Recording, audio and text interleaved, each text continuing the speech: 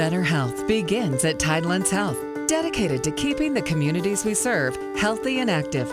That's why we're proud to present our podcast series, Better Health Radio, brought to you by Tidelands Health. Here's Bill Klaproth. This Tidelands Health COVID-19 podcast recorded on March 25th, 2020. So what exactly is social distancing among the COVID-19 coronavirus crisis, and what do you need to know to help limit the spread of COVID-19?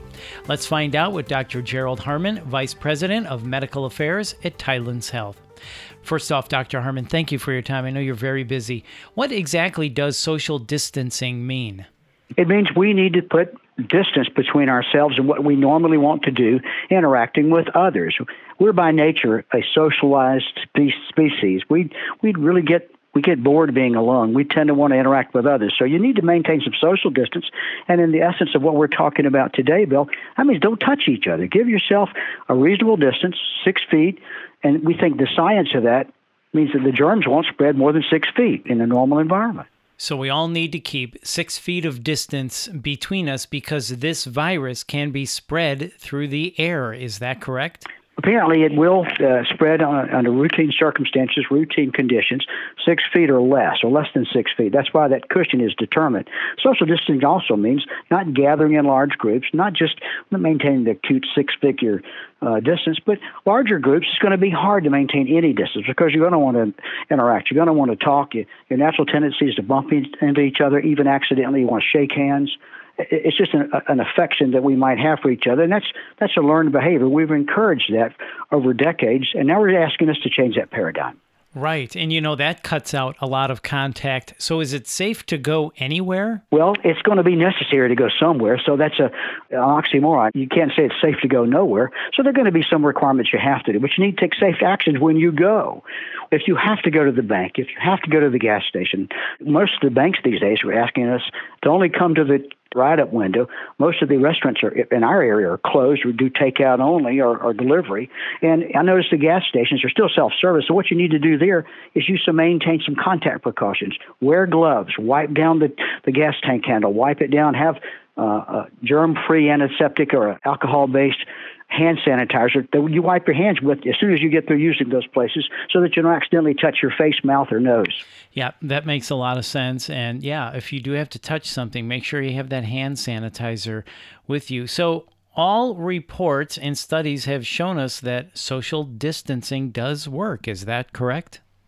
And that's not just a false paradigm. That's basically one of the discoveries we've made over previous pandemics throughout history, previous disease outbreaks. We know that if we can not allow touching, spread of the virus through contact and or aerosol or airway transmission, then we can reduce the infectious spread and the spread of the disease. And the fewer people with the disease and or the germ means the fewer people subsequently get exposed to it. It really makes a difference, especially in diseases where we don't have an immediate fix and or vaccine, such as the coronavirus that we're dealing with now. So what you're saying is then social distancing can help us keep from overburdening a hospital or a healthcare system.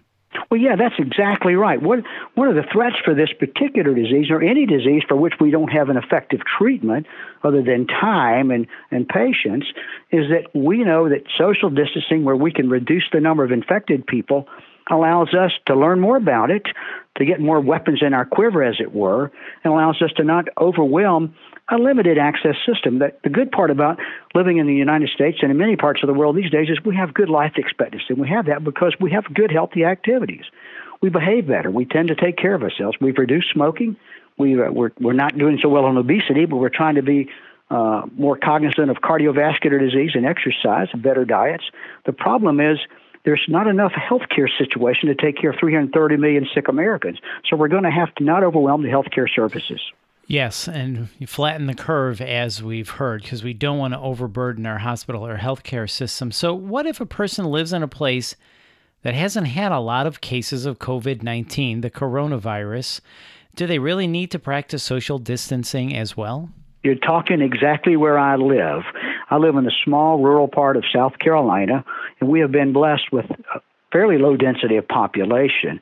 I get up in the morning to go to work, and I might not see a person on the street for the first 5 miles of my journey I only go 7 miles to my office or my hospital.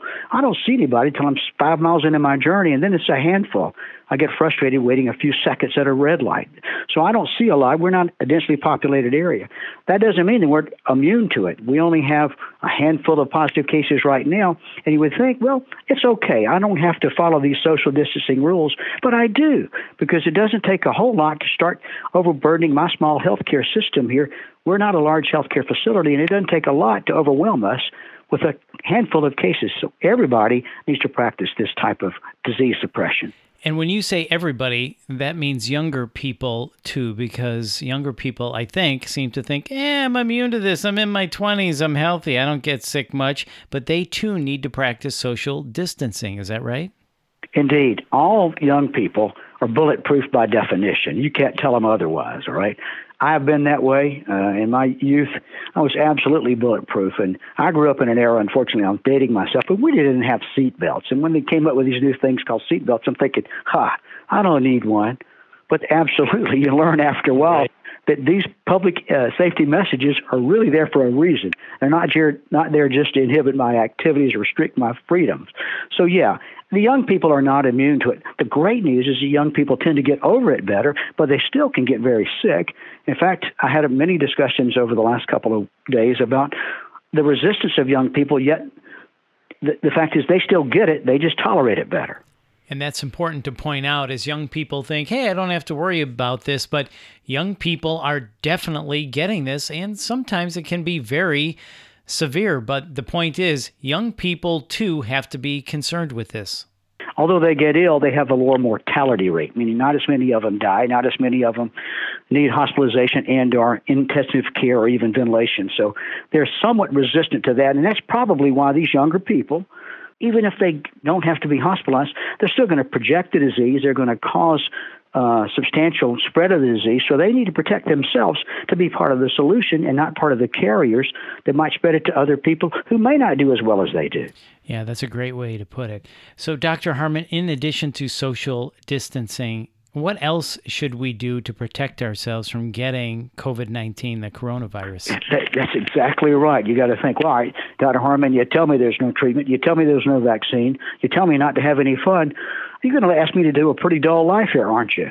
Well, I'm going to tell you that one of the things we need to do is take care of ourselves outside of that. When I tell you to social distance, I don't mean to tell you to become a hermit inside without any consideration of others. I want you to exercise. And you're going to say, well, I can't exercise in my home. If it's possible in a small, less densely populated area such as where I live in some place, get outside, run, ride a bike, walk, maintain that social distance, do the best you can. But I'm not telling you not to exercise. You got to keep your health up so that your defenses are there in case you do get exposed to the virus. I think that's a great point. It's still okay to go outside. You can go for a walk. You can go for a run. You can go for a bike ride. You just have to maintain social distance. So if somebody is walking towards you on the sidewalk, just kind of spread apart. Keep that 6 feet. Wave, hi, how you doing as you go by, right? That's how we should handle it. Yes, and that's not telling you to be distant from them in an emotional or a sociable way. It just means don't transmit touch to touch, skin to skin. And if they happen to cough within 6 feet, then you've really asked for trouble. You never know. They may simply just sneeze. They may have an allergy, and oh my goodness, all of a sudden your fight or flight mechanism kicks in. I've just been sneezed on. So avoid that situation so you don't have to be there. Right. That makes sense. Well, this has been very informative and very helpful. Dr. Harmon, thank you so much for your time today. We appreciate it. And thank you for all your work on the front lines of this as it spreads across the country. Thank you, sir. Take care. That's Dr. Gerald Harmon, Vice President of Medical Affairs at Tidelands Health. And stay up to date on the latest on the coronavirus and find more details and helpful tips at tidelandshealth.org. And if you found this podcast helpful, please share it on your social channels and check out the full podcast library for topics of interest to you. This is Better Health Radio. I'm Bill Klaproth. Thanks for listening.